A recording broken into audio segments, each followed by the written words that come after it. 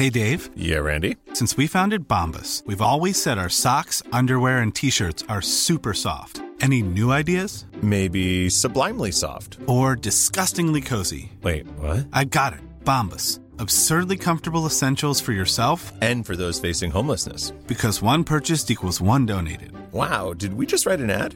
Yes. Bombas. Big comfort for everyone. Go to bombas.com/ACAST and use code ACAST for 20% off your first purchase. Life is full of what-ifs. Some awesome. Like what if AI could fold your laundry? And some, well, less awesome. Like what if you have unexpected medical costs? United Healthcare can help get you covered with Health Protector Guard fixed indemnity insurance plans. They supplement your primary plan to help you manage out-of-pocket costs. No deductibles, no enrollment periods, and especially no more what-ifs. Visit uh1.com to find the Health Protector Guard plan for you. Hello and welcome to the Raw Review. I'm Adam Wilborn from What Culture, joined by the Dudley Boys of What Culture, Michael Hamflett and Michael Sidgwick, here to review everything that happened on last night's episode of Monday Night Raw. But before we get into it, if you're a fan of this sort of thing, make sure you subscribe to What Culture Wrestling on Apple Podcasts, Spotify, Amazon Music, wherever you get your podcasts from, for daily wrestling podcasts where we not only review Raw but also SmackDown, the show formerly known as NXT 2.0. Pay-per-views, premium live events. We have interviews, roundtable discussions, and a roundup of the week complete with a bloody good quiz, of course, on Wrestle Culture. As I said, though, joined by Hamflett and Sidgwick to review last night's Raw, the go-home show ahead of the go-home show for the Royal Rumble. Effectively, the go-home show before Raw gets triple X. And I quite enjoyed this one. Yeah. You know how you've admitted that WWE have got a cheat code with you where if the end segment is good, you kind of burst into work like the Kool-Aid man through the wall and be like, WWE's back! Oh, yeah! I'm a dog, basically, yes. I am slightly worried that's happening to me with the opening segment because I was so bang into the opening promo and then the match that followed. Yeah. Like, they actually came back from break with something that I was still interested in watching, which almost never happens. That, like, me and apparently the rest of the WWE universe in the building were game for this. Yeah. And I didn't really... By their standards. Yeah. I didn't really have a terrible time with this show as a result. Some terrible garbage nonetheless. Oh, yeah. But, like, a vast upgrade on what we've had from the last few weeks for me personally here. It was better than it has been. Cool, let's get into it. Because the Bloodline opened the show, as they always should. As they always do. Yeah. Too bloody much, if anything. And they come down, the Usos. My buddy after you get promo time at this rate. Yeah. No Sami Zayn, though. And they say the Bloodline are here in your city. They're going to address what happened on SmackDown, of course, attacking Kevin Owens, costing Sami Zayn a potential win in the main event. But it was all there to teach Kevin Owens a lesson. You can't be a problem for Roman Reigns. And they put over next week's 30th anniversary or 30 years of Raw. I mean, they mean the same thing to WWE. Every generation of the Bloodline will be joining together for an acknowledgement ceremony. And they're going to beat the Judgment Day for the Raw Tag Team titles. Already at this moment, I'm like, cool. Well, at least you've advertised something for next week. Because on the preview yesterday, no joke, we had Bobby Lashley has unfinished business. And what was the other one? We hear from the Judgment Day something. That's like been the last 3 weeks in a row where they've not even had a match, have they? So it's like, we can't be asked to do that, but it's not. It's just promos now. They may have announced the six-pack, six-way thing close to showtime and maybe the tag match with the Alpha Academy or something like that. But, yeah, at the time of recording, which was like 3 p.m. UK time. There was nothing. Out. A little bit of this, before we get to the interruption, because that in itself is worthy of its own discussion. Like, just on this tease, they've actually out-AW'd AEW with their Mercedes... What's her name? Money.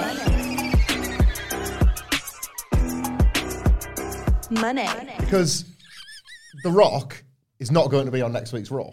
No, he's sending an egg in his place. It's a ratings game now. If you've got The Rock, you 100% promote The Rock, right? However, what do they call it? The every generation of the Samoan dynasty or family bloodline. Every generation, of course. Samoan bloodline will be there, right? It doesn't promise The Rock, but it's at this point that it brings him into this story, or it brings the idea of him into this story ahead of the Rumble and the potential WrestleMania build and all the teasers that people have been really wanting. They don't have to deliver him, but people will absolutely tune in for the mere mention of him, for a hint towards him. I can't wait to see Sami Zayn with his arms around like Afrin Sika or That's whatever, gonna be like the incredible. hardest fellas ever, and he's like, "Hey, Dad," like or something like that, like wanting to lay put it on or something. There's loads of fun to be had with the individual segment, but it's a not bad tease of how you fold The Rock, if indeed he's part of it. This is how you fold him in. Plus a little bit like what they did with SmackDown, where they got away with the DQ in the main event because of the bigger picture and the story that's ongoing with Sami Zayn and the Bloodline. You can genuinely have The Rock live via satellite.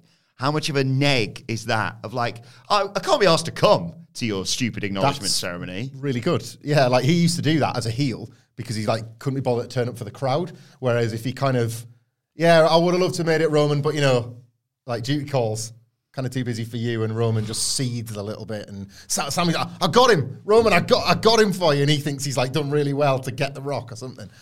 I don't even think it'd be that. I think even if Rock was via satellite, you'd know about it. There'd be a graphic getting thrown. But this is, like I say, just from a narrative point of view, this is the first point where you can logically insert The Rock into this story, and yet it doesn't get in the way of the stuff they're doing right now. Or the either or. Either or. So yeah, they say next week we're going to beat the Bloodline. Imagine the tweet like, "Don't worry, guys. Like I've heard it from the powers that be that the egg will no longer feature on WWE television." So they've said they're going to beat the Judgment Day. This brings out the Judgment Day. There's Damian Priest, there's Prison Mike, there's Finn Balor, and there's Mammy. Oh my God.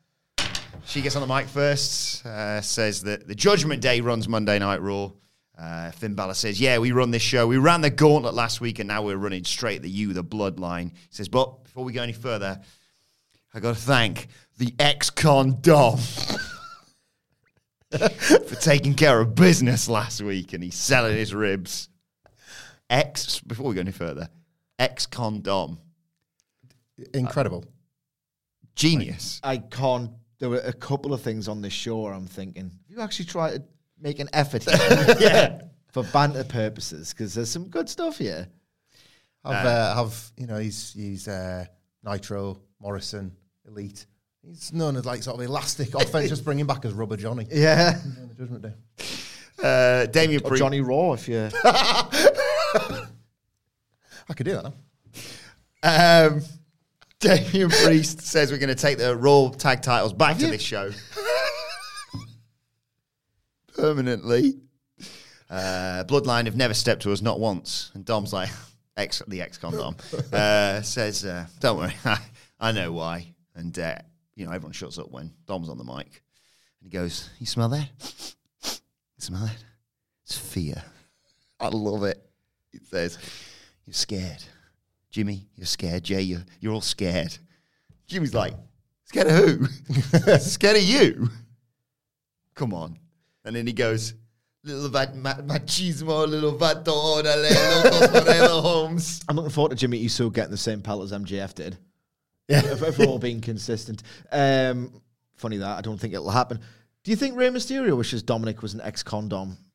At this point? Maybe like a year ago. Now that he's banter, probably not. But I buy his remorse about this time last year when he was just a useless babyface. The Usos say check the track record. They run through all the teams a lot of the teams that they've beaten them up and stood up to and what have you. And they started, of course, by beating Dom and Ray. And at Raw 30, they say they're going to be welcome the Judgment Day to the Uso Penitentiary. And Dom's like, there's a guy, who's been in the system. He's like, the reality is, you guys wouldn't last a minute in a cell with the prisoners that I've been in with. He says in the pen, you know what they call an Uso? A wannabe essay. And do you know who's the biggest wannabe? You, Solo Sikoa. And I was like, Dom, I've enjoyed this, but you've overstepped the mark there. And Solo's like, I'm not having this. So he just goes face to face with Dominic Mysterio. And I think, well, this segment can't get any better. And then Mammy steps in. Oh my God. 2-in-1 frigging segment, man. Put it back. Back in there. She goes nose-to-nose with Solo Sikoa. And I'm like, what's happening here? This kicked ass. And Solo sort of backs up. And then he's like, no, bollocks. No, I will, actually. Face to face. Rhea smiles. Solo holds his thumb up. And then Dom cheap shots him. Breaks out into a fight. Everyone starts chucking people out the ring left, right, and centre, and left alone in the ring is Rhea Ripley and Solo Sikoa. And it looks like Solo might be about to attack, or they might just be about to swing for each other, to be perfectly honest. But in flies Mustafa Ali to take out Solo, to take us to a break. What a red-hot opener this was. Fabulous. 10 out of 10 no notes, but I want to give some anyway.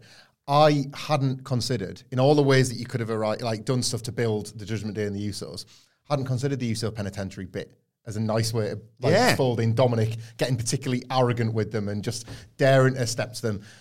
Dominic being the one to swing the sucker punch at Solo Sikoa was inspired, because we know he's only empowered when he's got them around him, and the fact that it was Rhea Ripley in particular that was willing to brave Solo Sikoa was that was a genuinely awesome moment. They are finding in Solo Sikoa and in Rhea Ripley, you have two characters that when they face down another big star on Raw, that's like a really cool visual. You know, there was the Rhea Ripley and Becky Lynch one from a few weeks ago.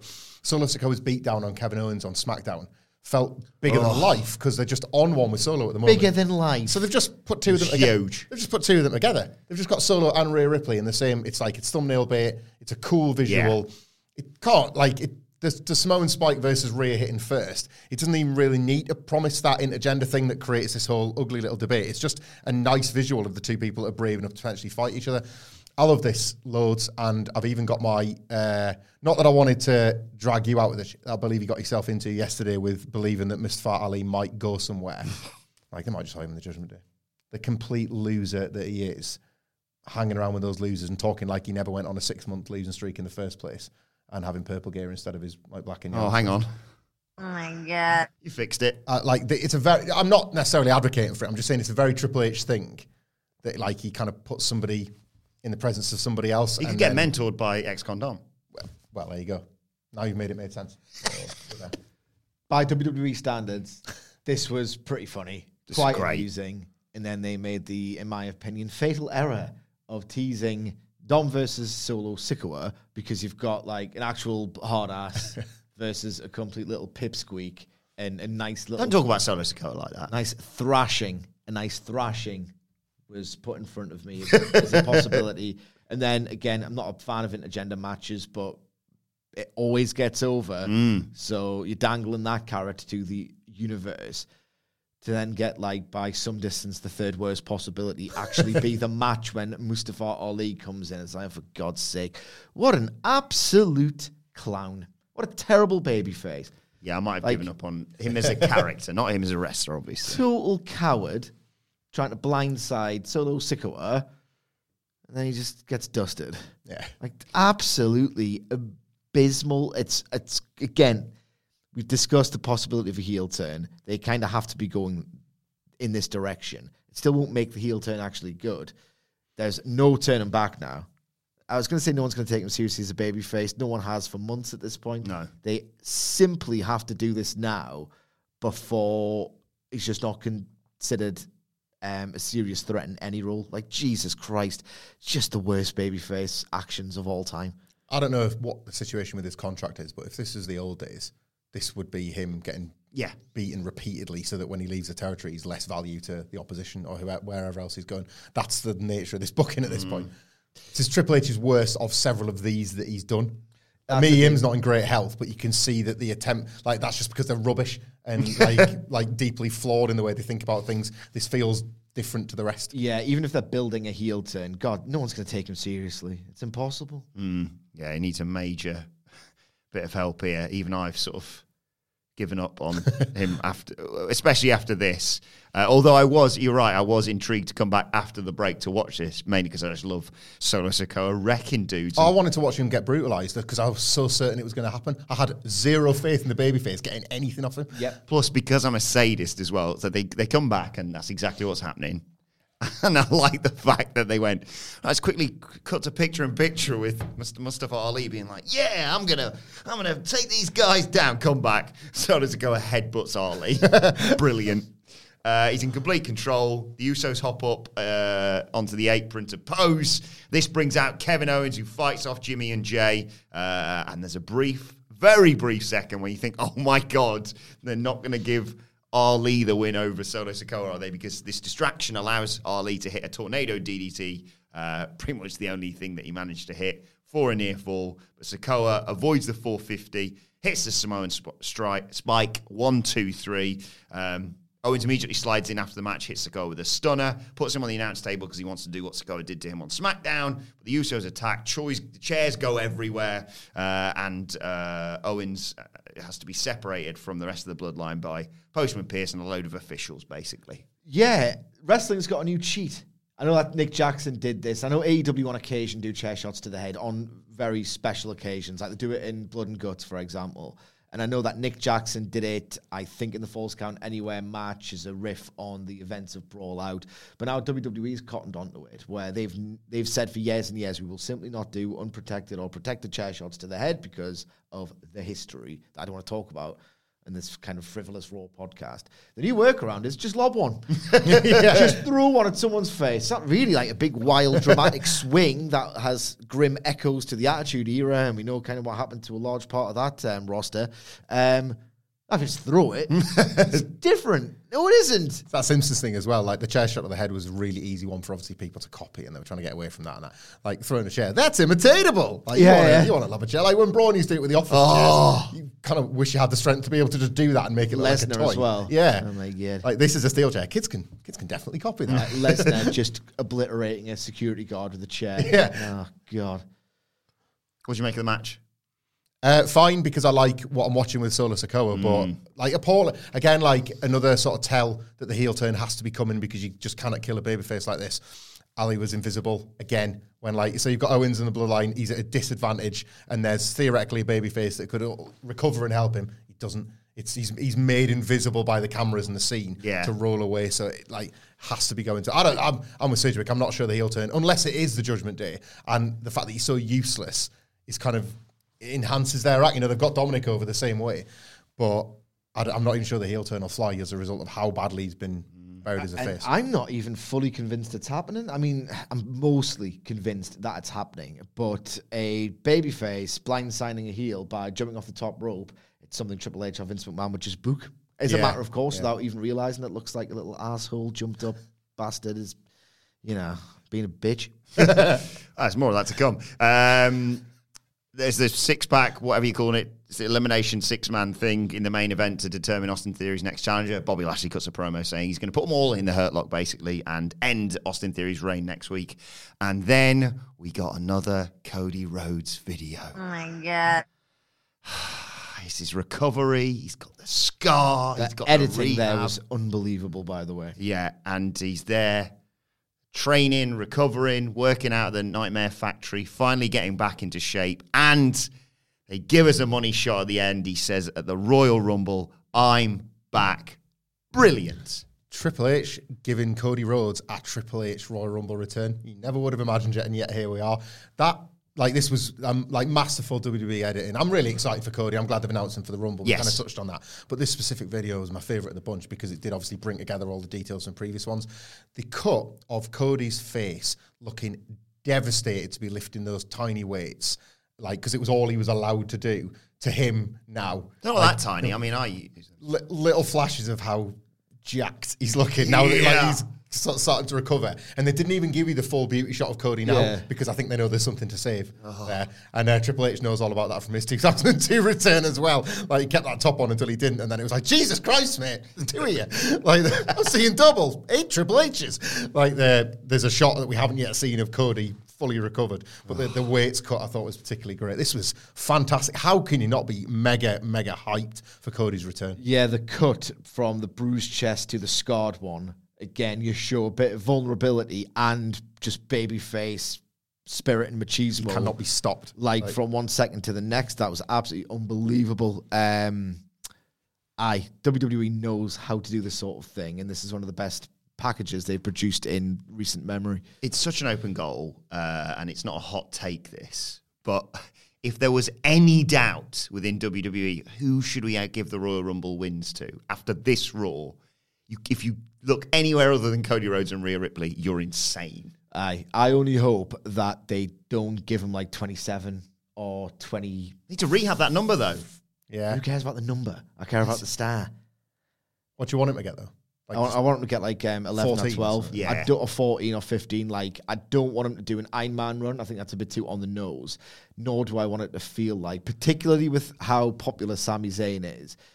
Again, it's a different audience to the fans who rejected the Rumbles of like 2014 and 2015. I think a lot of the people who vocally opposed those terrible decisions have migrated to AEW. So maybe this new, what's left of the WWE audience, who aren't as vocal, who aren't as defiant, who don't seem to care as much, quite frankly, maybe they won't receive Cody coming in at 27, doing a bit, and then just winning as this sort of, not really working as hard as Sami Zayn here. But I do think that it's just a better optics deal if he, not to, do a horrible pun, but does the work. I was thinking about this Cody Sami Zayn thing after SmackDown, actually, after like the way Zayn was received, even though he was booked to work as a heel. Like the fans just want to be with him regardless. I think Roman might give Sami a place in the Rumble and then take it away and give it to Solo Sikoa. Build heat. So Sami doesn't even get in, and it gets around that. Yeah. I think the fans will go with it as a story because we all know we're headed towards Sami and Roman at the Montreal pit. The old WWE fan base would instantly want to gravitate towards Sami in this context and maybe think less of Cody and think of him as a disturbance. But it's a different audience now. You still don't want to take the risk. Byron Saxton's chatting backstage to Elias, says he wants to get into the Royal Rumble. MVP showed up and said, well, don't bother with that. The winner's already determined. Elias is like, you think you're going to win the Royal Rumble? You haven't been relevant in years. And he's like, all right, let's have a match then. You against the eventual Royal Rumble winner. And Elias accepts because he thinks it's MVP. Elias is just another stupid bastard on this. There's loads of them. Get his brother back. They're so, absolutely, yeah. They're so thick, some of these and like it's mainly baby faces. Thick, idiot baby faces. Elias is just the latest. Like, who in that building didn't know that MVP wasn't talking about himself other than Elias? Yeah. Idiots. But Hurt Business stuff came next. It was the Street Profits versus Shelton Benjamin and Cedric Alexander. MVP comes out before one of the breaks. A copy-paste what I say every week about Montez Ford and Angelo Dawkins. They are ridiculous. Angelo Dawkins here especially. He hits Benjamin with a spine buster. Montez Ford hits a frog splash. Alexander breaks up the cover. Benjamin suplexes Ford off the top, and Dawkins breaks up that cover. Ford hits Benjamin with a dive. Alexander hits Ford with a suicide dive, and Dawkins takes everyone out of this great flip dive. MVP takes the referee, which does allow Benjamin and Alexander to double team Angelo Dawkins. And Alexander looks like he's got it won. He hits the knee strike, rolls up Dawkins, but Dawkins counters the cradle and gets the 1-2-3 for a victory here.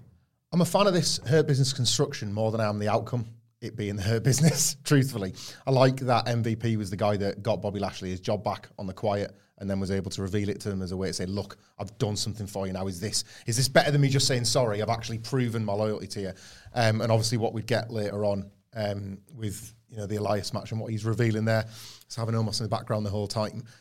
The Cedric, so they did a backstage bit in their way, that way you saw MVP having a chat with them as a way to tease. What's going on in the background? Like, is this where a bit of a twist has revealed itself and Street Profits have found some form again as a result of MVP's meddling?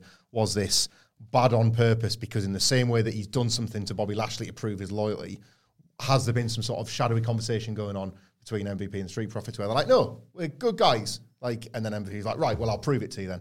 I'm gonna show up and be a disruptor and I'm going to help. And is that going to reveal a bit of a twist down the road? Maybe not, but it's sort of, again, I don't mind if that's the play because I quite like how MVP sort of reassembled this, even if the Hurt Business will not deliver on anybody's wild expectations for the return of this great stable. I've got no thoughts on the Hurt Business. I'm sick of hearing those three words, to be perfectly honest. Until they actually reform and do something substantial that's actually good and actually over, I can't really get excited about it. I remain adamant that at this point, Dawkins and Ford need to be split up and put on a trajectory to stardom because they're working two scrubs here. And they're obviously very talented, Benjamin and Alexander. But God damn it, you're not going to find two workers who just aren't over. They are two of the least over characters in the entire company. And this was quite hot by WWE standards. And the Street Profits are just like magnetic at this point. They just get it. People love them. And I just think, why wait? Why bloody wait? Fucking Austin Theory is your face of the future. I think Montez Ford is like 100 times the better option, like by orders of magnitude. So when I see them in an albeit hot by WWE standards TV match, I still get a bit, hey man, Austin Theory. Karrion Kross is doing stuff in the singles division. You don't have to have this world. How man, Austin Theory could apply to so many things in wrestling. Like, Austin Theory. If only we could have had this or that segment or this match or anything like this so many times. Like, this is what you've decided to do. Further proof that Vince isn't back in control of creative, though. Hometown victory for Angelo Dawkins. So. Right, backstage Judgment Day are there with Alpha Academy. Undone by man, Austin Theory later on in the show. Chad Gable says you should have been medically disqualified last week, and Dom talked about prison and lifting weights. Gable said it's no surprise you wound up on the wrong end of the criminal justice system. You need a strong mind to go with a strong body. You haven't got either of them. He said, next time you wind up in prison, or if you do, why not take an online Alpha Academy course? And Dom said, you don't even want to know what they do to guys like you in prison.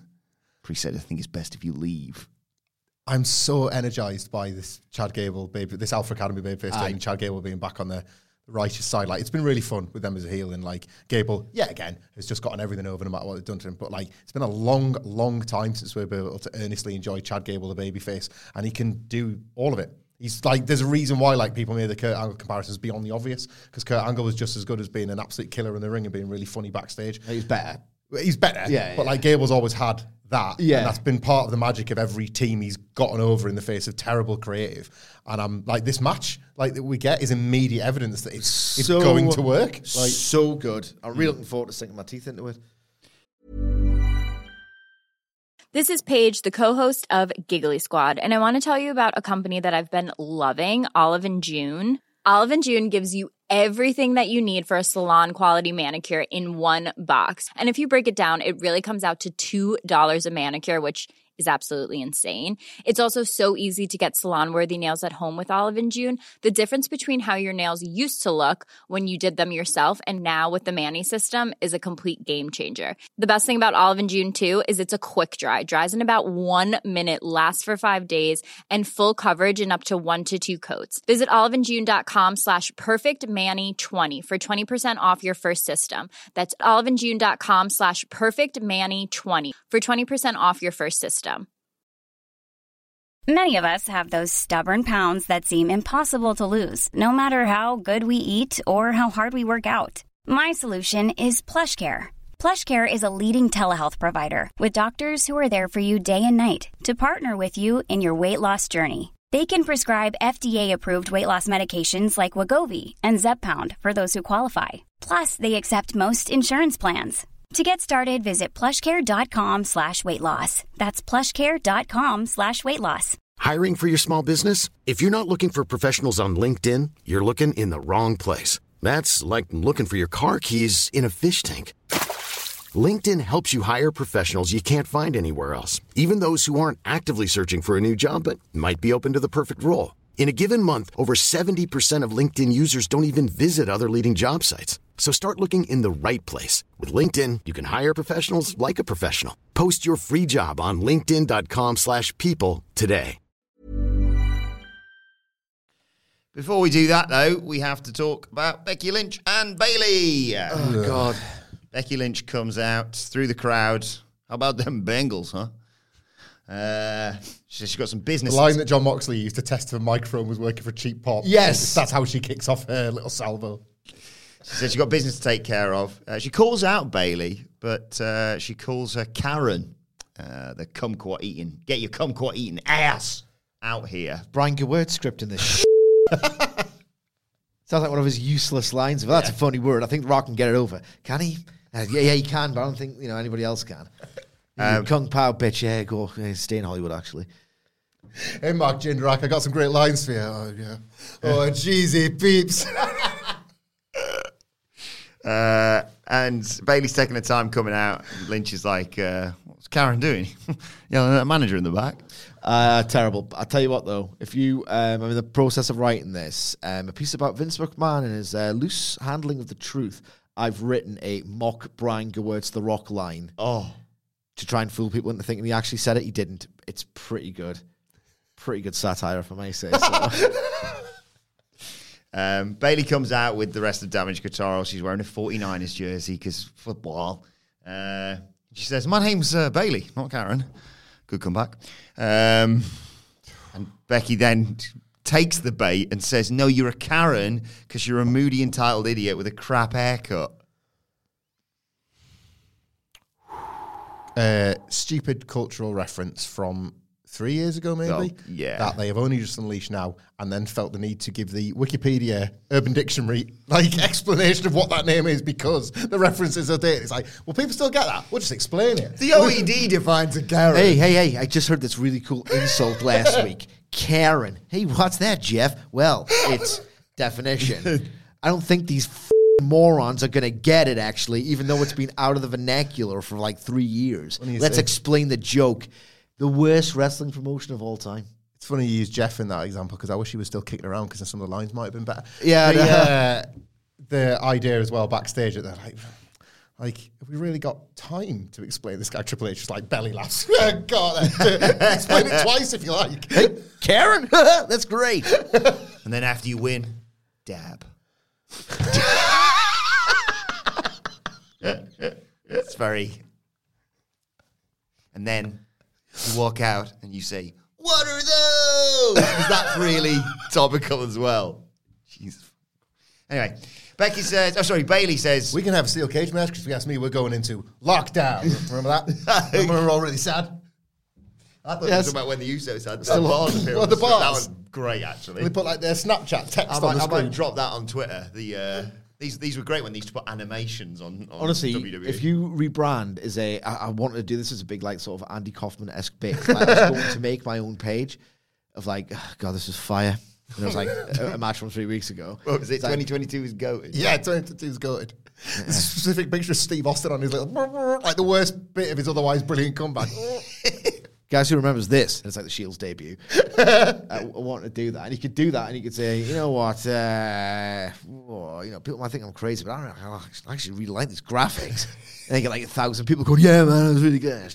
And then on the 31st of December, 2023, I was going to go, you're all idiots. It was a ruse. I never believed a word I said of this. I was just trying to get your likes, you stupid idiots. The words on the screen one, you had Alexa and Braun. Team Little Big. Words splashing up. Honestly. SmackDown, top 10. I haven't buried it enough. Did I tell you I saw one the other day that was who remembers this? Who remembers this classic promo?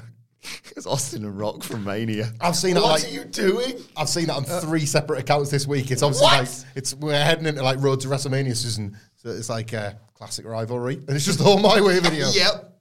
Bored the other night. I'm going to tweet saying, who made this? I was bored. Kyle O'Reilly. I was bored the other night, right? Yeah. It's gone on Instagram, and the algorithm spits things at you when you go in the search thing. Oh, you might like this. You might like this as a wrestling meme page, and these pricks, nicked word for word, except one additional word. Right, my tweet about Stephanie McMahon with that fake smile, pretending to be ecstatic about Lee, nicked it. Oh, there's literally one word different, and they didn't credit us. Who made this? They didn't even say that. Because the implication was, I made this. It's you hack bastard. You should do every week, Sidgwick fires off a million ace tweets. Every week, steal one of Sidgwick's tweets and you do. Who made this? Cutting his name off. Who made this? Just leave this. It's not even been made. It's just a funny line. Who tweeted this? Sideways laughing emoji at Adam Wilborn. 3,000 retweets. Wilborn's done it again. God, we're going to get back to talking about this. Bayley said Lynch hasn't got any friends. Well, she's not the way she treats me, Chin. Certainly not. Doesn't want any friends.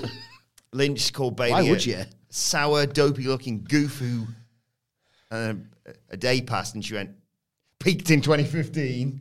Bayley 8 years ago, man. Bayley talks about Lynch taking her spite. Lynch talked about getting called up before Bayley because WWE saw more in her.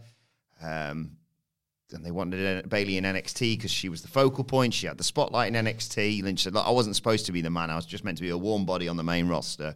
I wasn't supposed to change the game. I wasn't supposed to be the first woman to win the main event of WrestleMania, but I did all of the things because I worked for it, whilst all you do is whine and moan. And Bayley said, well, you only became the man because you got punched in the face by another woman. Didn't say who it was, obviously. And Becky, saving for the Rumble surprise. You don't want to get that out of it. Becky offered to punch Bayley in the face to make her a star. And Bayley said, well, go for it. I've already beaten you once. And basically, Becky baited Bayley into accepting a steel cage match for next week's Big Raw. Absolutely rancid. This was a disaster. There was a couple of lines at the end here. The reference to Nia Jax and Becky Lynch fleshing out a little bit more about the development of the man and how it never really should have been. That belongs in a better program. Yes. Somewhere. Not this one, not this feud, not with these wrestlers, but it belongs somewhere better. Something that Becky Lynch can sink her teeth into.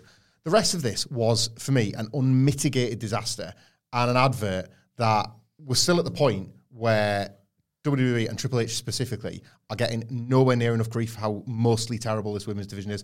I was willing to give them a bit of room. He was clearly restocking the shelves in this women's division. He just had to sign a bunch of people because you can't just have 3 stars at the top. It's that whole thing. If you're going to pick your dream roster, you can't just pick main eventers. So you can't bring everybody back and give the big pushes. You've got to bring them back and steadily build a few. And that's a bit boring, right? And people are like, they're already burying, I don't know, Tegan Nox. They're not really. She's not going to get anywhere. They've all got to win a few matches if you've got to care about them. So I kind of gave him a bit of time, but you don't need to do that with these two. From the very beginning, it was well, this is actually a star for you that you decided to do now instead of around WrestleMania season. You kind of should be disguising the lower level stuff while you do something cool with these. This was lousy, terrible scripting that reduced their star power. For a match, I'm not interested in it. It's a case again for me of, I know like Sidge, and we were talking about this in the office, and Murray as well, rightfully cynical of a WWE steel cage match. But I kind of like these two that much that I feel like it could be one of them wrestlers digging WWE out of trouble by just having a good match. This has been an appalling story, badly told, that has greatly diminished the star power of both women. The women's division is in terrible shape in WWE at the moment, and nowhere near enough people are talking about it or paying it the attention it deserves. It's and this to me was the moment that you couldn't argue against it. A disaster of a segment. Dave Meltzer paraphrased Bret Hart in relation to him talking about anyone who has a program with Bray Wyatt. You go in as a 10 and come out as a 6. And that's literally everything that is centered around Damage Control as well. What a terrible, useless stable that I can't believe still exists. This was wretched. Everything died as well. Every single zinger just died. It didn't register. When you say something like, you peaked in 2015, it kind of has to not be that true, but it was too true. It was too on the nose and too pointed and too accurate. It's unfair because they want you to forget the pandemic. Bayley and Sasha was 2020. I would say that's unfair, but they don't really want to revisit that. So as you say, it's wish they would. I wish you could bring back screens that you can just put Bayley's face on. Even the line about you only became the man because another woman punched you. That sound. When John Cena has these shoot feuds and he just says real things for the sake of it. It's right, okay. I don't know why he said that. Just destroyed Roman Reigns that week. Yeah, he's dead forever then. Cool. Can't wait for the match. That scanned to me as John Cena's worst impulses. Oh, God, this was absolutely abysmal.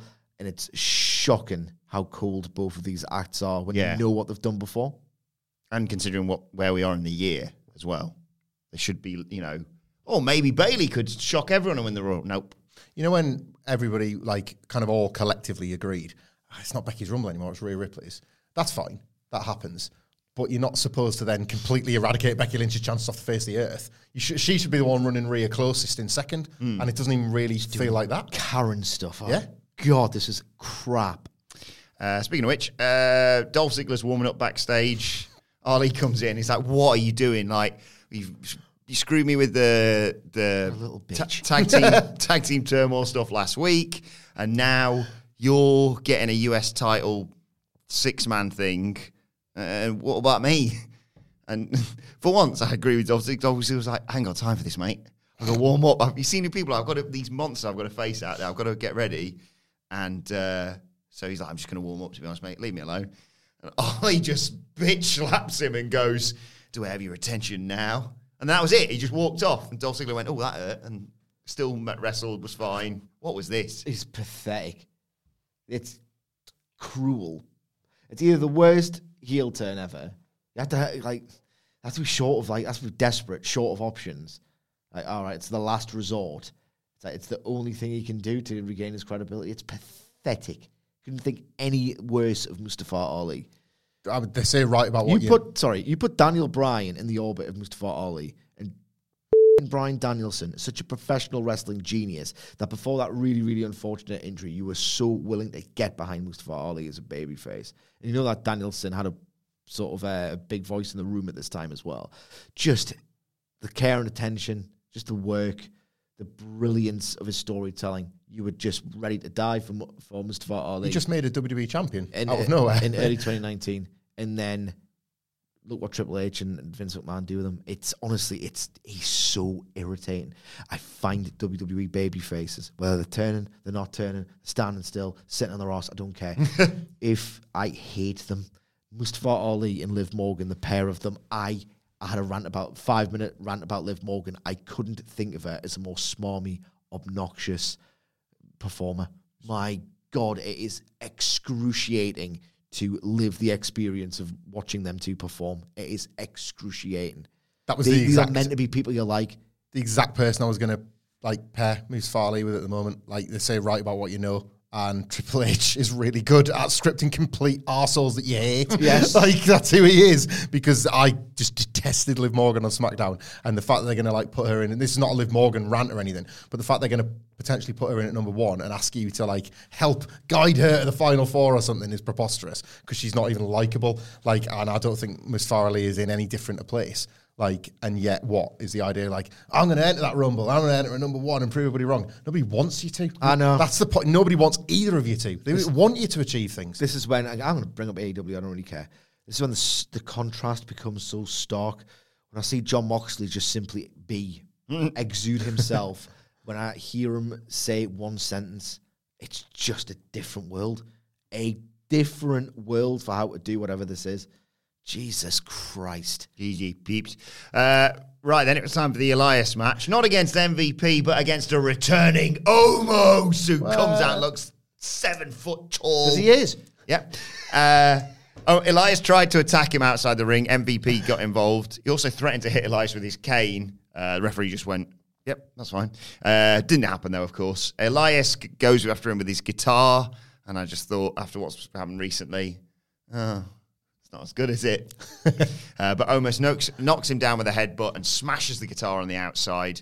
Elias tries fighting back, goes up top, but Omos catches him there, tree slams him, 1, 2, 3. And I think that meant that Omos is in the Royal Rumble. Yeah. This was exactly what you would expect from Omos versus Elias, really. Omos still can't do that much, but he at least has a little bit of impact to his offense now, and Elias can bump for it a bit.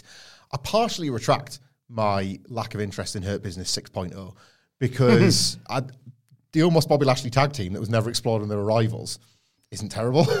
They would kick ass. So I don't mind a bit of that. Yes, love that. And nice to see Omos back. And like you say, the intrigue around the Hurt Business never disappears on social media, it seems. Oh, God. No. He's massive. Love massive guys. Yeah. WWE will always give you the odd massive guy. And he's one of them. They'll never do Satnam. No, Christ, nobody can do Satnam but Satnam. Slow pan. Or AW. Cameraman, slow pan. Byron Saxton's chatting to Postman Pearce and wants a bit of a sneak preview of Raw 30. And Postman Pearce is like, I can't give you anything, but don't worry, it's going to be big next week. And then Akira... Imagine asking for a sneak preview of every other week's Raw. 2 days before, you got anything on the docket? I can't show you why. I haven't got anything. Akira Tozawa comes in and says, I want in the Rumble. And Tozawa's like, it's not that simple. Sorry, Pierce Pierce is though. But it is for certain people, yeah. If you're Baron Corbin, you can just say, I'm in the Rumble. Give the top dollar a last chance match. Please, God, no. And he says, don't worry, I'll put you in a match, though, and if you win that, I'll consider you. And you thought, right, who's going to be killing Tozawa later then? And then it was time for the Judgment Day versus Alpha Academy. This was so much fun, this match. Loved this. Chad Gable flew over halfway across the ring to hit Dom with a diving headbutt, and then made the hot tag to Otis, who was all the way over yet again here. Priest boots Otis, but Otis comes back with the world's strongest slam that gets a near fall. Also hits the caterpillar, although he sort of just fell over at the end of it, but I don't really care because I love Otis. Dom tries to attack Gable, fails, but that distraction allows Priest to choke slam Otis off the middle rope, and Gable hits Priest with a Chaos Theory suplex because he's great. Dom tries to catch him with a schoolboy. Gable counters into an ankle lock. And I was so caught up in this match, I was like, yeah, tap, you little twat. Not thinking, he probably shouldn't because he's in a tag title match next week. But, of course, Mami distracts. Mami and Balor distract, and that allows Priest to choke slam Gable, and Dom gets the definitive pinfall as he just sort of slumps on top of him at the end of this. This was great, Sige. Right, okay. When I watch WWE ordinary, I'm just so numb. I kind of hate everything about it. Like, just everything I find irritating. The camera cuts, the commentary, just the way they build the matches, the format, which is impossible to believe in, the work, which is just so patterned. Okay? Usually I'm just like, I just eyes glaze over. Time to watch Raw, is it? I've already done Wordle. Fuck. There's no going back now. I'm kind of running out of time. I've got to watch it. Got Wordle in one the other day. Yeah. Did you? Yeah. It doesn't impress me. My word. It just doesn't. What was my it? word has consistently been since day one. Spire. And it came around. And it was 2 days ago, I think it was. Spoiler. Chesterfield Spire, right? Doesn't really impress me. It's nice that it happened. There was champagne popping so around. Choose the impressive one because everyone's got a first word guess. So yeah, it's the ability. It's the ability to deduce. Yeah. That is the key. That's the skill with which you are good at Wordle. So you didn't deduce anything, Wilborn. It's nice that it happened. Yeah. If your first word's adieu, you're a bitch. What's your first word? Storm. I don't really play. Who has got adieu? Did it used to be you? Someone said. I would have had a go with adieu. There's another one as well. There's another vowel heavy one. I can't remember what it is. I don't go vowel heavy. Such a basic bitch move. I really would I wasn't. I don't go vowel. What's your first word? My first word is swear. Ooh. So I googled the most common letters in the English language, and S and R or S and W in there, and you need a couple of vowels. So you found an even more bitch move than adieu by googling the best case. It's just tactics. Tactics. I thought it was in deducement. Yeah, but you can deduce better. Okay.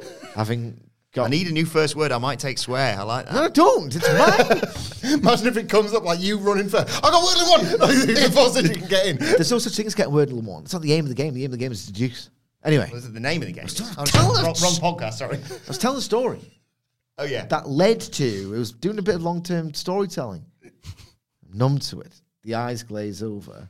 Usually just a complete distance to it. I'm so removed from it that when people go, oh, this is good. I was like, no, it wasn't. Or it could be better. Just so removed from it. And yet this tag team match, which I just loved watching, felt like the opposite to the usual experience. I felt like there were people having a great time just with an open-armed, welcoming embrace. Come and have a go at this. I was just like, I went into their arms. Yeah. Just like bloody Nick Cave talking about God. I just wanted to go into their arms. I did. My God. The bit where that wonderful idiot, Damian Priest, did the stupidest delayed slapstick bump, and Otis couldn't even see it, but he heard him drop to the canvas, and he went, oh, does that mean I think it means I can do the thing that I really like to do, and it's always entertaining to watch. Yeah. I love just the look of recognition of does this mean I can? I'm just so happy. I don't want to get involved in that other person's happiness. And every character understood their role, and some of those roles are quite varied. So when Chad Gable was just destroying idiots on the outside with his wonderful explosive hips, and then that little rat, Dominic Mysterio, the merest hint of a 3 count for which he didn't have to work, just scurrying like a rat to do some sort of small packages. Otis just being Otis. Damian Priest genuinely being hard and being a fool and operating seamlessly between those two modes. Good booking for the tag title match next week, isn't it? Because he's got to have something in him. Yeah. He's got to have something in him, but you kind of know that they're just a bunch of idiots who kind of don't know that they're idiots, and that's the heat. This was genuinely a mini-TV masterpiece from WWE. I thought it was fantastic. Yeah, loved it. I was with you on the ankle lock thing. I'm there. It has no right to have you almost up and screaming like it's like a pay-per-view title match or something. Chad Gable, when he in these tag teams, when he locks in, especially as a babyface, this took me back to when like him and Rude really got something going with a Revival, and they had moments like this in them. It's a Gable thing. It's obviously American Alpha and all their classics too, because Jesus, this match is what Triple H thinks he's booking every time he books a long TV match. He thinks they all go like this, and they don't. But then this one was Triple H bait because Gable's snap was better than good. It was unbelievable snap, like from Chad Gable here. He looked buzzed to be working out and out babyface for the first time. Like, they've been teasing it. It was like, this is the week. I just get to go all out this week and be the face. And immediately, Alpha Academy, as we kind of could see when it was happening, are now re-established as it's like a brand new TV act because they're baby faces on Raw. They're going to have tag matches like this all the time because it's the Gable effect. But Otis, like, I don't want to sort of take away from Otis or the Judgment Day, but this just felt like this. Chad Gable returning to do this for a bit, and how lucky we all are to have it. And it's a nice bit of like long-term storytelling planning that you can see playing out in front of you, because they're doing this now. They're effectively babyface now, aren't they? And they're doing what they've done against the Judgment Day. The Judgment Day probably are going to win the Raw Tag Team titles next week. And then, who's the first defense? Well, the team that Finn Balor's still pissed off with because Otis hurt his ribs. Yeah. And you want to watch them go again because this was that good. I think next week, Kurt Angle, the milk truck stuff happened. Milk truck just arrived. It's just arrived, yeah, but it's gone now. And they make good. They, like you said, they're friends now, and that's like the endorsement from Kurt Angle, and you're off with them as babyfaces. I want to give a quick shout as well to Jeremy Langham on Twitter, who DM'd the @WhatCulture WWE account saying, thanks for all the incredible content. As an avid listener, I always hear hosts comment with LTST or LTSD. I was simply wondering what that acronym stands for. I've tried to look but can't find anything about it. We drop this all the time, and I didn't realize people were unaware. It's a lot of impenetrable banter on our podcast. Yeah. This is scratching the surface. It's LTST. It's long-term storytelling, but they're separated word by word because I believe the origin might have been in those dickheads who separate words like that with claps to try and make it like clap emojis to make it seem bigger than it is. It's fundamentally a piss take because WWE can't do LTST. So every time there's they used to not be able to. I think there were people on Twitter who got a little bit knocked. I think this is the genesis of the patter and the phrase. I think there was some like idiots on Twitter who got knocked that people were putting over something like, if you look at this detail on the Hangman Page and Kenny Omega saga, it just enriches everything. And, they really thought years and years ahead with this. And how incredible is that for the pro wrestling medium? And you got these WWE like fed-pilled morons going, look at this. And it's like just something completely unrelated to the story that's being told now, but the characters in it interacted like 3 years ago under completely different circumstances. They walk past each other backstage. Everybody interacts with everybody else in this like utterly disconnected narrative. But I think they thought about this 3 years ago to enrich this moment. No, they didn't. You just bring a little baby and can't handle that. AEW's getting praised. Long-term storytelling, like the clapping scene. Yeah. So we're taking the piss. Yeah. It's like it's with Law a little bit, but Law now is exclusively attached to spooky nonsense. And LTST can be for the rest. Yes. There was a Martin Luther King Jr. tribute video, and then we got back. And we got Io Sky versus Michin Mia Yim. Skip. Yep. There's a kick thrown in this match where I thought, you dare sell that. You dare sell that. What you doing? Dismal stuff. Yim won by a eat defeat. Why? Second time of asking, I think. I know why, because they're building up a tag team match, but my God. Quietest crowd were all night as well. Anyway, enough of all this. It's now time for this. It's short, it's crap, it's wrestling related. The 5-star review. Nailed it! And this week's 5-star review is brought to you by Jay Gorman. If you want to suggest something short, crap, and wrestling related for us to review instead of a god-awful Raw segment or match, you can do so by subscribing to What Culture Wrestling on Apple Podcasts and leave us a 5-star review on there, or just leave us a 5-star review on Spotify. Screenshot it. We need the proof. And then email it to me, adam.wilborn@whatculture.com. But Jay writes, hello to the Dadleys, Wilborn, and Stacks if he's around. He's not today. Not yet, maybe later. Yeah. NXT previews normally when his plane lands. Super busy on Tuesdays, isn't he, Stacks? Jay writes, it's Jay Gorman. Now, you may remember Jay from doing drawings for us on Twitter during the lockdown era of the pandemic. I do. Yeah. Jay writes, the banter between you all is always uplifting and carried me through the pandemic, as well as many days where I've struggled mentally both before and after. The insightful knowledge, the predictions, news and games, quizzes are always fantastic. I, like many, have given up on WWE a long time ago, but love the Raw review pods. I am AW for life now and own a certain book by a certain Dudley. Feel free to promote here. Are you interested in the formation and indeed rise of All Elite Wrestling? I am, but only if it's described in a passionate and insightful way. I've got 120,000 insightful and passionate words all about the formation and indeed rise, and I swear to God, the chapter about the build to and the event itself, Revolution 2020, is probably the best, at least the most precious to me thing that I've ever written. So hop on Amazon and be like Jay. It's good satire. Yeah. Becoming All Elite, the rise of AW. Jay continues, if I could get a 5-star review, then I would like to suggest any segment you want to choose from during the days of the hardcore title being on the line 24 hours a day, leading to 4 divas also holding the title for brief periods. If possible, could you also shout out Brad Rogers in Australia? He had a review. Hi, Brad. He had a review read out. Hi, mate. He had a review read out on here a while ago. I'm still in Liverpool, but me and Brad were great friends as children, and wrestling was the main source of our entertainment. Thank you so much for all your time and efforts. Bonza! You have the job that many of us wrestling fans would love to do. Keep smashing it, fellas. Thank you. Over there, Jay. Throw some chimps in the barbie. Make friends. That's great. That's genuinely That's really cool. I That's really really, like really that cool. one. So thanks to Jay for that, and g'day to Brid in Australia. Because when you were young, you wouldn't do it on purpose, but it was odd that you would find yourself gravitating towards the one other person that liked wrestling. It was as if there was a sort of a hidden and secret thing. So are you telling me, Jay, that wrestling is how good neighbours become good friends? Hamlet, give us the backstory on the 24/7 hardcore title. The whole belt? Yeah, run through. I've got the Wikipedia page in front of me. There's a mere 240 title changes you need to run through. It was, obviously it was a punchline belt given to Mick Foley by Vince McMahon as a patronising gift as part of one of the greatest Vince Russo penned storylines ever in the form of the Deadly Game tournament.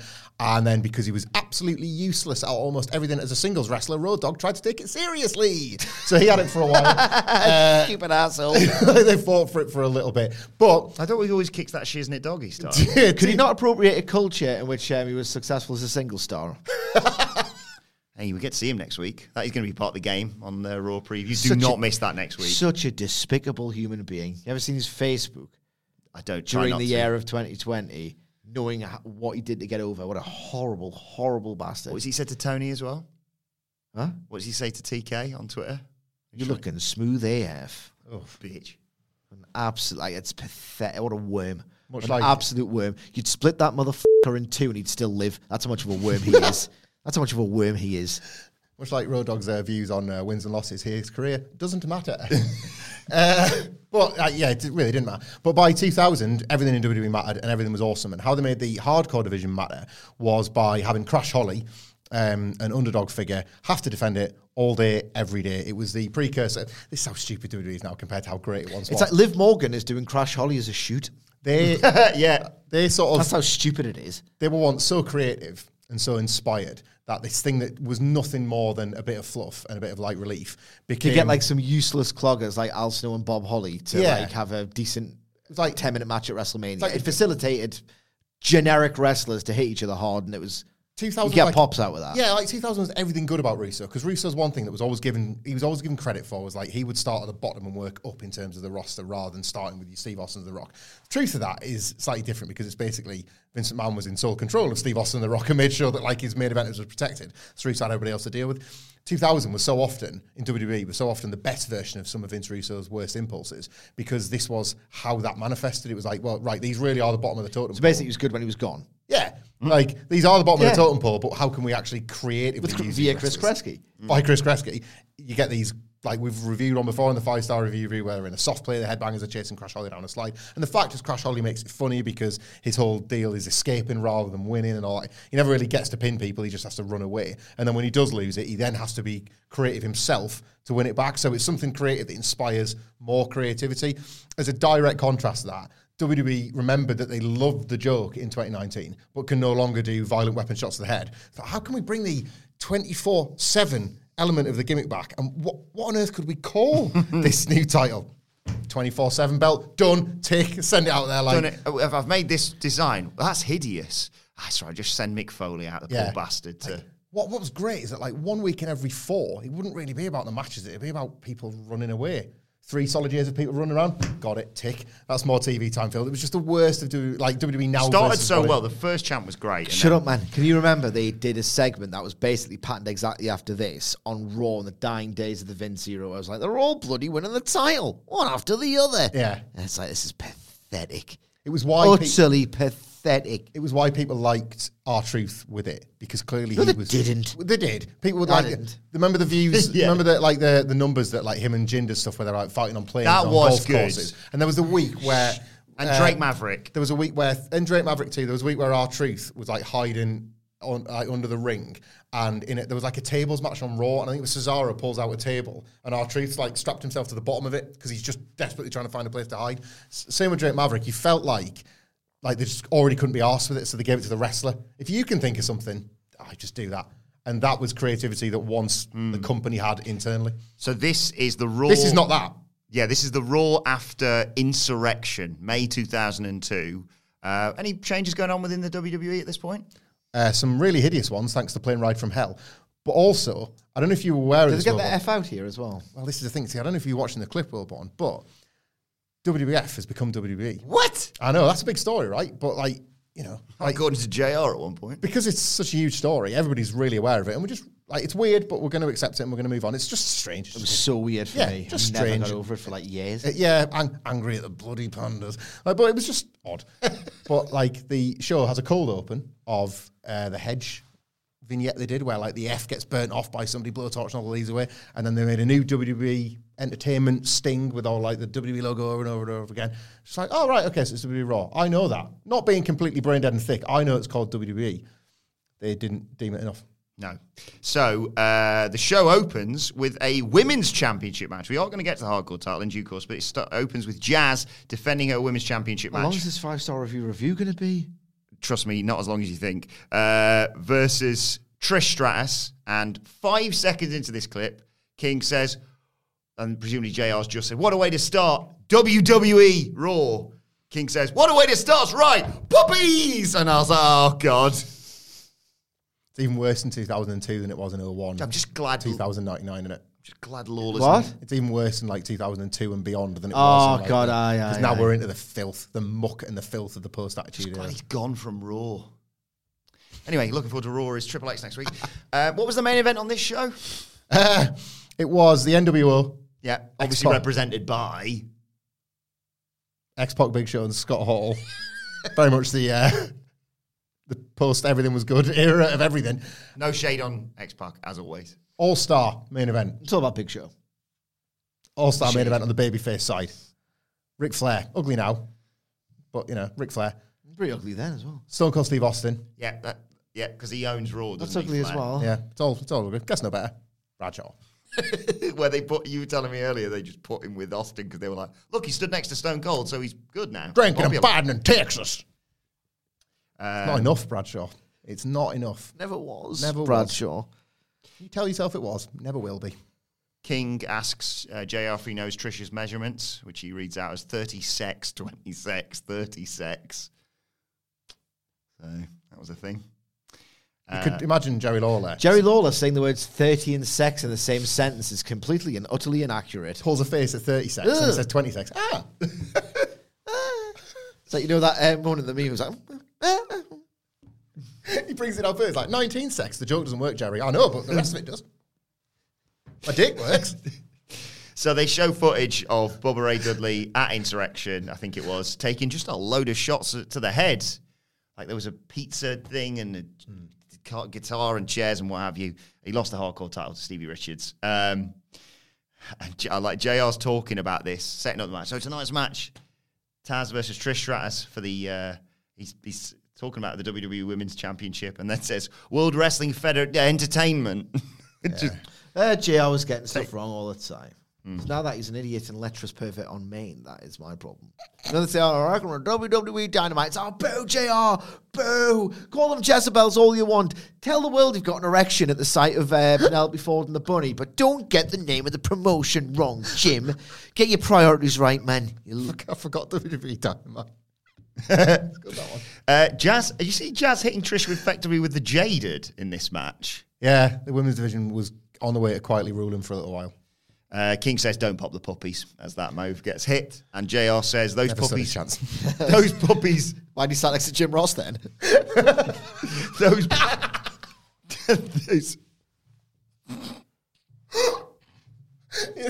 Whack a dog. It's like Jim Ross's favourite machine in the arcades when he goes to the beach. JR says, "Well, those puppies may be barking before this is all said and done." Not those ones. The ones at the bottom of your bag. Anyway, Trish has got the match won because she hits her. He put that story out there in his one-man shows. He knew he'd get a bigger pop than anything The Undertaker's got on his. So Trish hits the chick kick and Stratisfaction, but Stevie Richards, who's there with Jazz, they formed this weird team, pulls the ref out of the ring. It's no DQ, so he gets in and hits a brutal-looking Steven kick, I think they were calling it, on Trish. Jazz crawls over and gets the win. But that's where our hardcore championship thing begins here, because they're celebrating. You just see a bin fly in, swiftly followed by Bubba Ray Dudley, who batters Stevie and Jazz. And then, because obviously he's no longer with Devon at this point, is he? He just goes, "Bubba, get the tables," to himself. What an asshole. Really sad. Really pathetic. So he gets the table, just the whole look around to the audience, a few too many times for me, if anything, sets it all up in the ring, but turns around, Stevie Richards tries to hit him with a kick, gets caught, and hit with the Bubba Bomb, 1, 2, 3, and new WWE Hardcore Champion. WWE. Bubba Ray Dudley.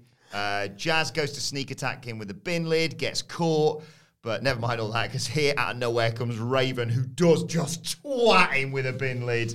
DDT, 1, 2, 3, new WWE Hardcore Champion, Raven, who barely stands up and lifts the title before he turns around into a super kick that's just incredible. The wrestler. And he gets 1, 2, 3, and he's the new WWE Hardcore Champion. Crash Holly, here he is. Love him. He comes through the crowd, jumps the barricade, missile dropkick off the top rope. 1, 2, 3, and he's the new WWE Hardcore Champion. And he's celebrating. God, I loved Crash Holly back then. It'd be great if after all this, Jim Ross called it AEW. Yeah. 20 years before it formed. He celebrates with the title and he's stumbling backwards and he stumbles into Bubba Ray Dudley, who's just stood up after he got laid out by Raven. And Crash is like, bollocks. And he goes, "Get the tables!" and just gets hit with a bin. And Bubba Ray Dudley doesn't care about going for the pinfall at this point. He's just faffing about with what's left of the bin and the table's still set up. So Trish slides in. 1, 2, 3. She's the new WWE Hardcore Champion. Bubba turns around. Is he a babyface at this point? Yep. Grabs her by the hair instantly. Trish is a babyface, yes? Yep. Yep. Grabs her by the hair, which is presumably a callback to the orgasmic trance stuff. And I don't know what he's going to do at this point, but regardless, Jazz comes in and she's going to fire extinguisher Trish or Bubba or both, who cares, and accidentally hits Bubba, sprays him in the face. He's blinded. He's stumbling around. What's that I've got my hold on? It's a woman. I'm putting her through a table. He thinks Trish Stratus is Jazz, and, well... Even though the implication that he might have just done it anyway. Like seconds earlier. He's like, oh, bloody hell. Bang! The table, he doesn't hold back, does he? No. Jesus Christ. So Bubba's, my bloody eyes, I can't see. He's selling his eyes, and Stevie Richards crawls in, sneaks in, pins Trish, 1, 2, 3, and he's the new WWE Hardcore Champion. God damn it, I'm hungry. Catch this as he was sliding out the ring. He's there like, yeah! That it? Just goes, You still suck! Still another great one. Is that the end? Bubba throws his water in frustration at the end. I said, how long is this going to last? He went, nowhere near as long as you think. Yeah. Well, he carries Trish backstage. 4 hours later. King says, bring her over here so I can help her. Ugh. Yeah. Classic hardcore championship segment. Everything went wrong in 2002, and if you like that year, you're a fucking idiot. So it's rubbish. I hate when people go, SummerSlam was good, yeah. Yeah. So it was a 360th good. Survivor Series was good, but like it still had Rico stood on the top rope. Going, "Go on, Jeff! God damn it! God damn it, Jeff!" Hanging out with 2 of the Dudley boys. Terrible. So we go to the comment section. Do not reflect the views of myself, the Dudley Boys. I know What Culture Wrestling.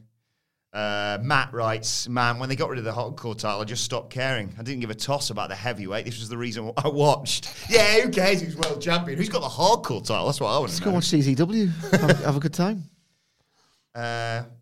Tim writes, why are these guys slamming her down? What don't they understand? Are they mad because I can't have her?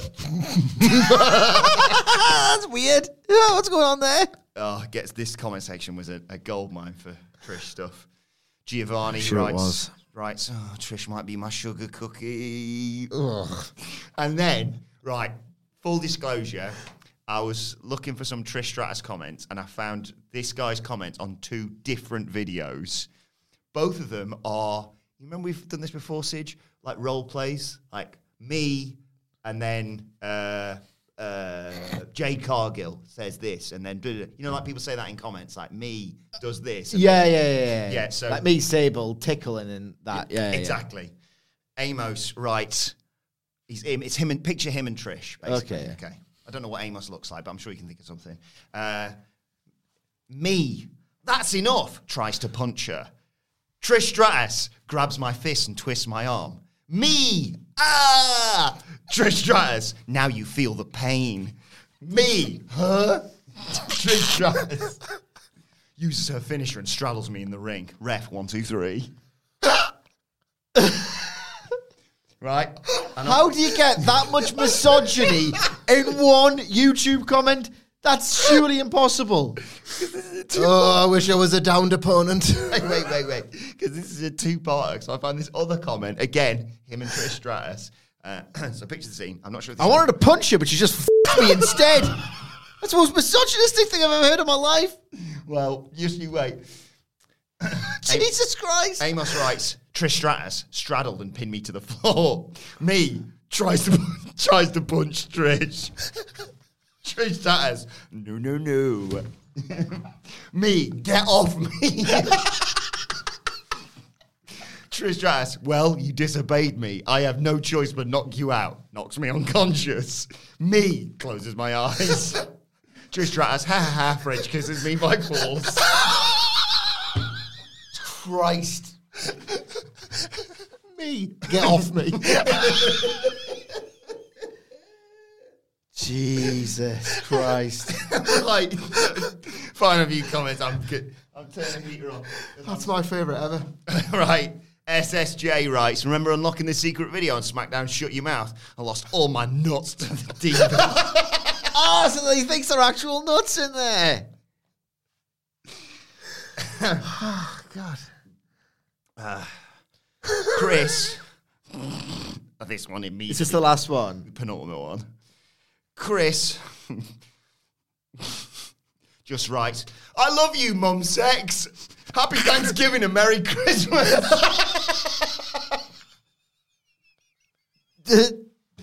And the final comment here from Kenny, who just writes, I'm going to read this verbatim so you know that I'm not, making any of this up. Kenny just writes, what's up, babe? Send me a pig boo, did you, daddy? What? Again? What's up, babe? Send me a pig boo, did you, daddy? What? Me, get off me. You've like carefully scripted your fantasy, but it's gone wrong, but you can't stop typing. So yeah, if you want to send us any 5-star reviews or pig boos, you can do so. What Culture Wrestling on I was meant to say big boobs. I don't know. Just got it horribly wrong. me your big boobs. Big boobs. I'm bloody sure of that. Doesn't proof it and then sends it. It's oh, God, it's wrong. I had a really good tweet, and I call him Brat Wyatt instead of Bray Wyatt. That's like what a bad baby face would say to him, so I have to delete that, even though it was quite a good tweet. So I was upset by that. Brat Wyatt's good, though. Yeah. You're thinking of Liv Morgan, is that like the Yeah. law? Brat Wyatt, yeah. So if oh, Christ. you want to send us a 5-star review, just like Jay Gorman did, you can do so on Apple Podcasts, or you can send us a 5-star review on Spotify. Screenshot it. We need the proof. Obviously. And then email it to me, adam.wilborn@whatculture.com. Police main make these event comments time. as the proof, don't they? Now it's time for Bianca Belair to come out. Oh, yeah, great. She's back. She gets a great reaction. She says, look, I know I've been out for a couple of weeks, but I've really missed you guys. She says, I know this job's got risks, including getting my face smashed against the steel steps. But despite that, I'll happily face Bliss again. Somebody and touching again. my leg and me vomiting poison, because that can happen in this job. That's established. Any risk is worth the reward of becoming the Raw Women's Champion. She calls out Bliss, and out comes Alexa Bliss, who says, you fear me because you don't know what to expect from me. No one does. And she goes to talk about the Rumble, but Belair cuts her off and says, you don't need to do the Rumble. Let's just have another title match. And Bliss is like, what's the catch? And Belair's like, nothing. You're in control here. You want to be in control? You're in control. Over to you. Bliss accepts. But Belair doesn't want to wait to fight, so she goes out, takes off her earring, goes after Bliss, chucks her around ringside. At one point, she gets knocked over the barricade and rises up behind her and snatches Alexa Bliss into the crowd. They brawl, and it looks like Belair's going to KOD Bliss through some chairs that she set up, but she freezes because who is in a smoke-filled hallway but the ghost of the man who sold the world? Uncle Howdy's there, and that allows Alexa Bliss. Sidge is doing his impression of him. The thing is, right, you watch it back. Sidge is doing his brilliant little lapel pull that he did when he made his debut. It's not even that. I think they're so worried that everybody is so thick. Like he loves hand stuff now. That's Uncle Hand stuff. Like he just puts his hand out there and he kind of like waves and gestures. Uncle Hand stuff. That was the Fiend, wasn't it? That was Jerry Lawler. Well, I wasn't talking about Bray Wyatt. Bliss hit Bianca with a DDT and stands tall under the watchful gaze of Uncle Howdy. My God. What do Bianca Belair and The Undertaker have in common? They have this absolutely blow-away, incredible WrestleMania match, one night of the year, and the rest of it is just completely consumed by spooky bollocks. That's obviously facetious, but my God, there's a salient point within there.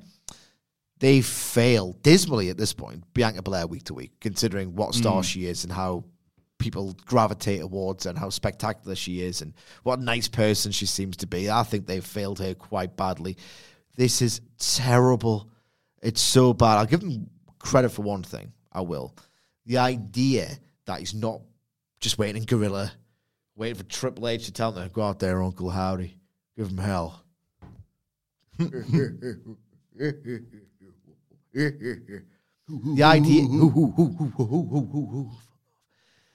idea that he's in a different part of the building and he can just materialize from places is an attempt at a different kind of like horror. Like the idea is you're not meant to see Michael Myers. I'm not saying it's anything like this. Please don't conflate these two things. I'm saying it's a terrible attempt at it. You're not meant to see someone with that horrible mask and that boiler suit like in this just completely mundane scene. It's terrifying. It's a disturbance. The idea that they've put him somewhere other than where all the other fucking wrestlers come out is, in theory, a better idea than what they've been doing with him. But it's still terrible. It's still naff. It's a better idea. He's in a different place. It's the idea that he comes out with Gorilla, like where we know that everyone is because we're 37 or we're 7. We just know that. This is how these things work now. That was better, but it's still like, at least they are getting a horror convention badly wrong and executing it terribly.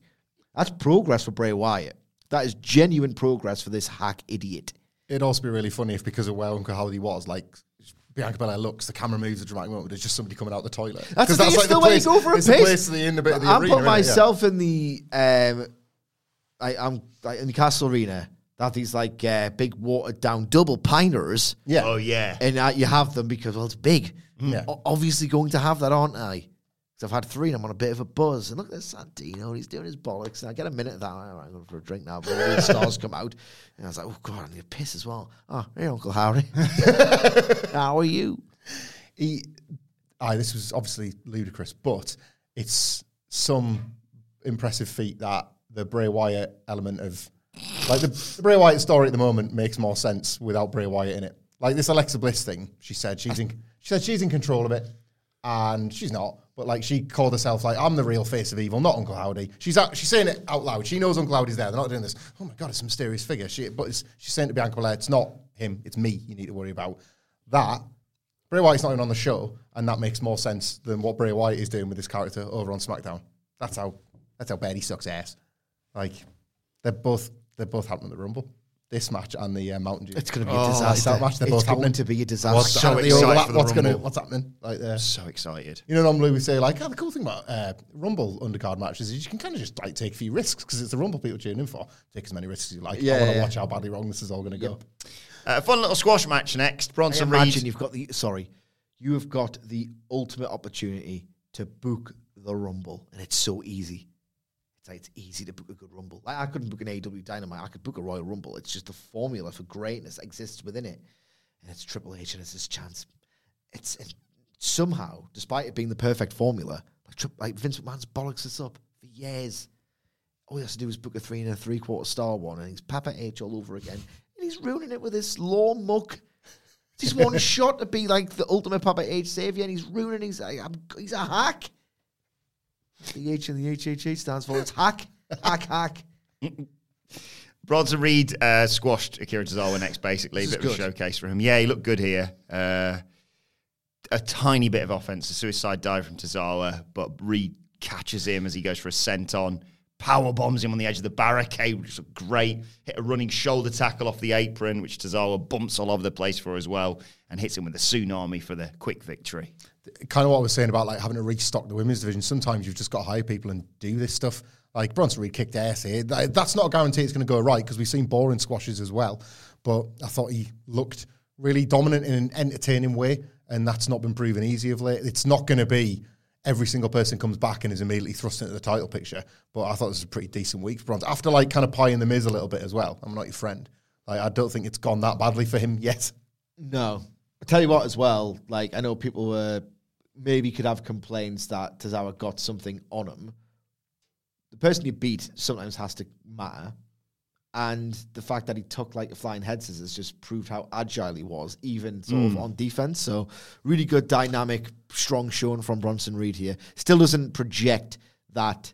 He's still nowhere near as scary as he looks. He never feels as scary as he looks. Triple H was on such form in 2014, 2015 that he did a really effective job with 2 very limited wrestlers at the time, and kind of still are now, I guess, but in Bull Dempsey and Baron Corbin, both winning matches really quickly until they had no choice but to fight each other to see who the actual quick win guy was, and it was Corbin, and on they went. And that was quite nice as an undercard thing. It was never going to be for the NXT title or anything like that. Solo Sikoa and Bronson Reed could be the good version of that. Yeah. Like, you build them up separately and dominant until one day they face off and you're like, oh, who's actually harder? And then you have the match. Baron Saxton's backstage and catches up with Seth Rollins.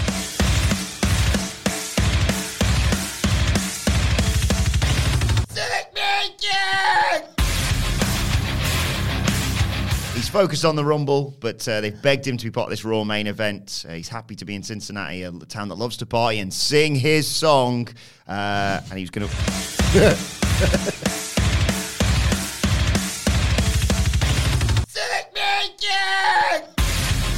John Moxley in Cincinnati singing this. He's going to win the US title. He's going to win tonight, win the US title, win the Rumble, beat Roman Reigns at WrestleMania, because just like Freddie Mercury says, he wants it all, and he heads off for the main event, and they run through the stacked Raw 30th anniversary thing next week in Philadelphia, steel cage match, bloodline acknowledgement ceremony, tag team titles, US title, and a lot of the legends appearing on the show, and Road Dogg's going to be there as well. And it was time for the main event, the 6-way elimination match. Bobby Lashley, Seth Rollins, Finn Balor, Miz, Ziggler, and Corbin for the right to face Austin Theory, who joined commentary and said, I feel like I grew up watching all these guys. The amount of kids that are going to have to grow up watching Austin Theory, I sympathise with them, honestly. I don't, because I'll be watching it too. I don't, because they'll turn into the kind of arseholes that'll bury us on Twitter for really salient points about how bad WWE is. That's what the Randy Orton fans did. Yeah. The Austin Theory fans will be no different. I don't feel sorry for them at all. Nice Tower of Doom spot early. Lashley born earlier. Powerbombing Balor, Corbin, and Rollins. And they all try and take out Lashley. Ziggler hits it. Ziggler? Mr. Ziggles. Mr. Ziggles. John Morrison. Was that one of Rubber Johnny's? Johnny Raw's eye. Yeah. Terrible. This is just not wrestling, is it? No.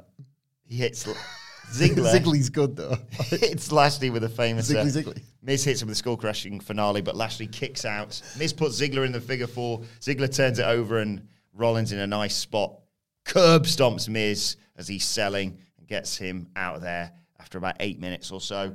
Rollins takes out Corbin and Lashley with a dive. Balor flip dives onto all of them, and then Ziggler goes up top and jumps on top of the pile as well.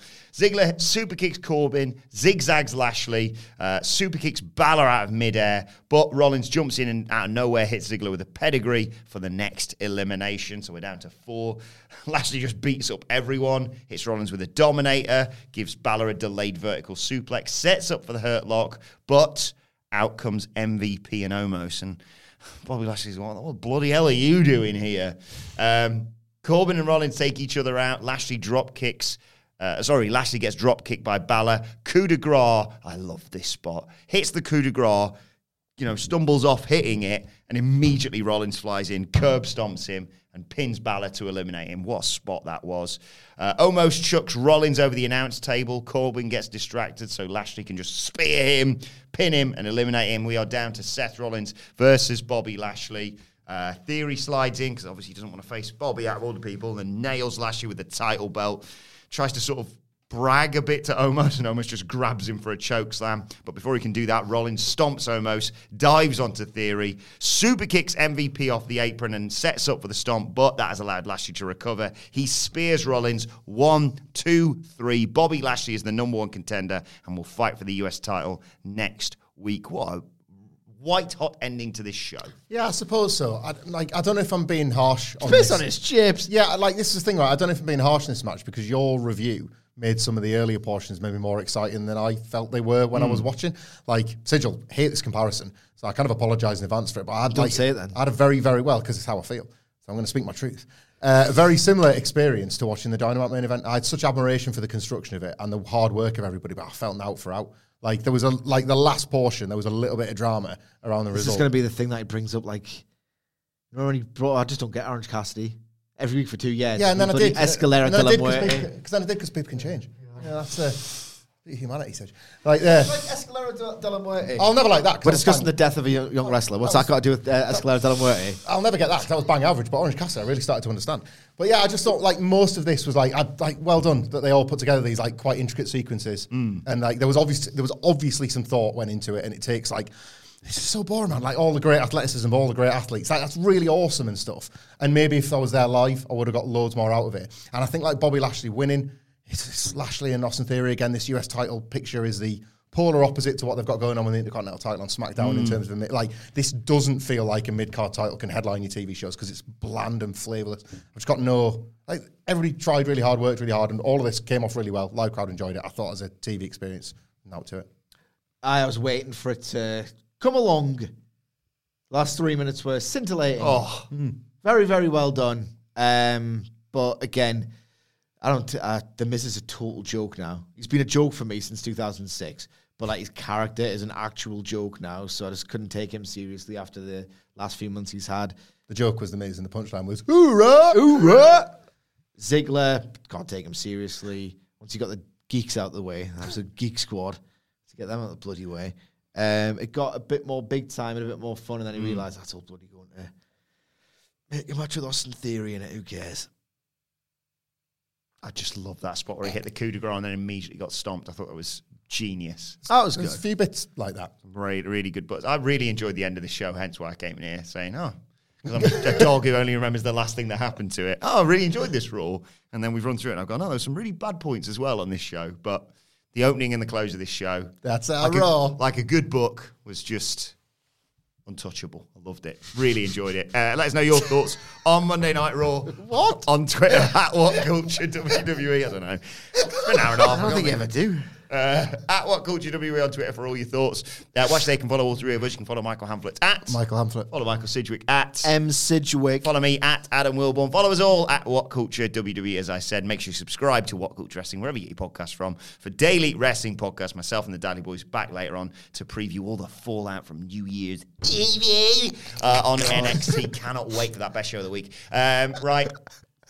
Leave us 5-star reviews as well on Apple Podcasts or on Spotify, but make sure you screenshot it, obviously. We need the proof. And email it to me, adam.wilborn@whatculture.com, just like the lovely Jay Gorman did this week. Once again, another shout out to his mate Brid in Australia. But for now, this has been the Raw Review. My thanks to the Dudley Boys. Thank you for joining us, and we will see you soon. Even when we're on a budget, we still deserve nice things. Quince is a place to scoop up stunning high-end goods for 50 to 80% less than similar brands.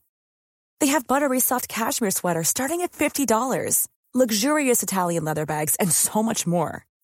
Plus, Quince only works with factories that use safe, ethical, and responsible manufacturing. Get the high-end goods you'll love without the high price tag with Quince. Go to quince.com/style for free shipping and 365-day returns. Even when we're on a budget, we still deserve nice things. Quince is a place to scoop up stunning high-end goods for 50 to 80% less than similar brands. They have buttery soft cashmere sweaters starting at $50, luxurious Italian leather bags, and so much more. Plus, Quince only works with factories that use safe, ethical, and responsible manufacturing. Get the high-end goods you'll love without the high price tag with Quince.